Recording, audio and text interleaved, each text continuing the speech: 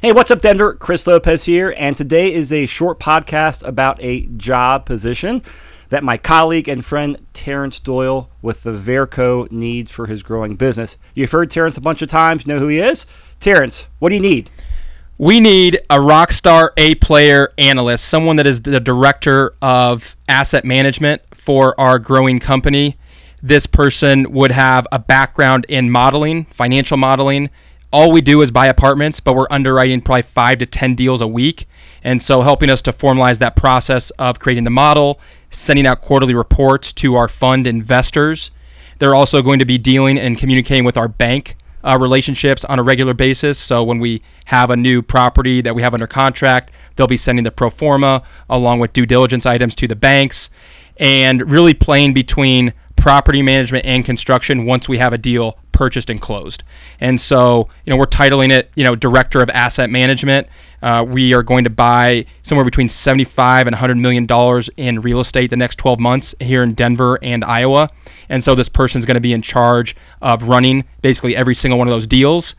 We have a full construction team in place, property management's in place. We really need a rock star A-plus player to join the team, high energy, high intellect, high integrity, and someone that loves real estate, loves multifamily, and wants to go on an epic run with us. What are the basic requirements? Someone needs to have background in real estate, needs to have a background in finance, some kind of modeling position that they've worked at before. I mean, the perfect person would have worked for maybe a larger company for the last couple of years out of college, and now they're looking to get more responsibility and upgrade in pay, earn some economics potentially in the fund and in the company. And but yeah, someone that has a background in real estate, specifically multifamily, would be amazing. Someone that's very aware and comfortable living in a spreadsheet 8 hours a day, modeling, creating quarterly reports, being able to speak to investors using that kind of rhetoric and lingo, and that's comfortable dealing with banks. So those would be the requirements. All right. So, but no, must have 2 years or 5 years, 10 years. You just want someone experienced and competent and is a good fit for your culture. That's right. That wants to really grow and be a part of something that's, we're scaling pretty rapidly. We've got a lot of great opportunity in front of us, and we need people with high energy that really want to go out there and crush it, highly motivated, self-motivated, love to solve problems, and be a part of a team atmosphere. We have a great team, growing team, and we need someone that's the right fit that also has these skills and the background. And I can vouch for that. I have a good perspective on your business, Terrence. I've looked on your hood a few times, so it's a great operation, great opportunity.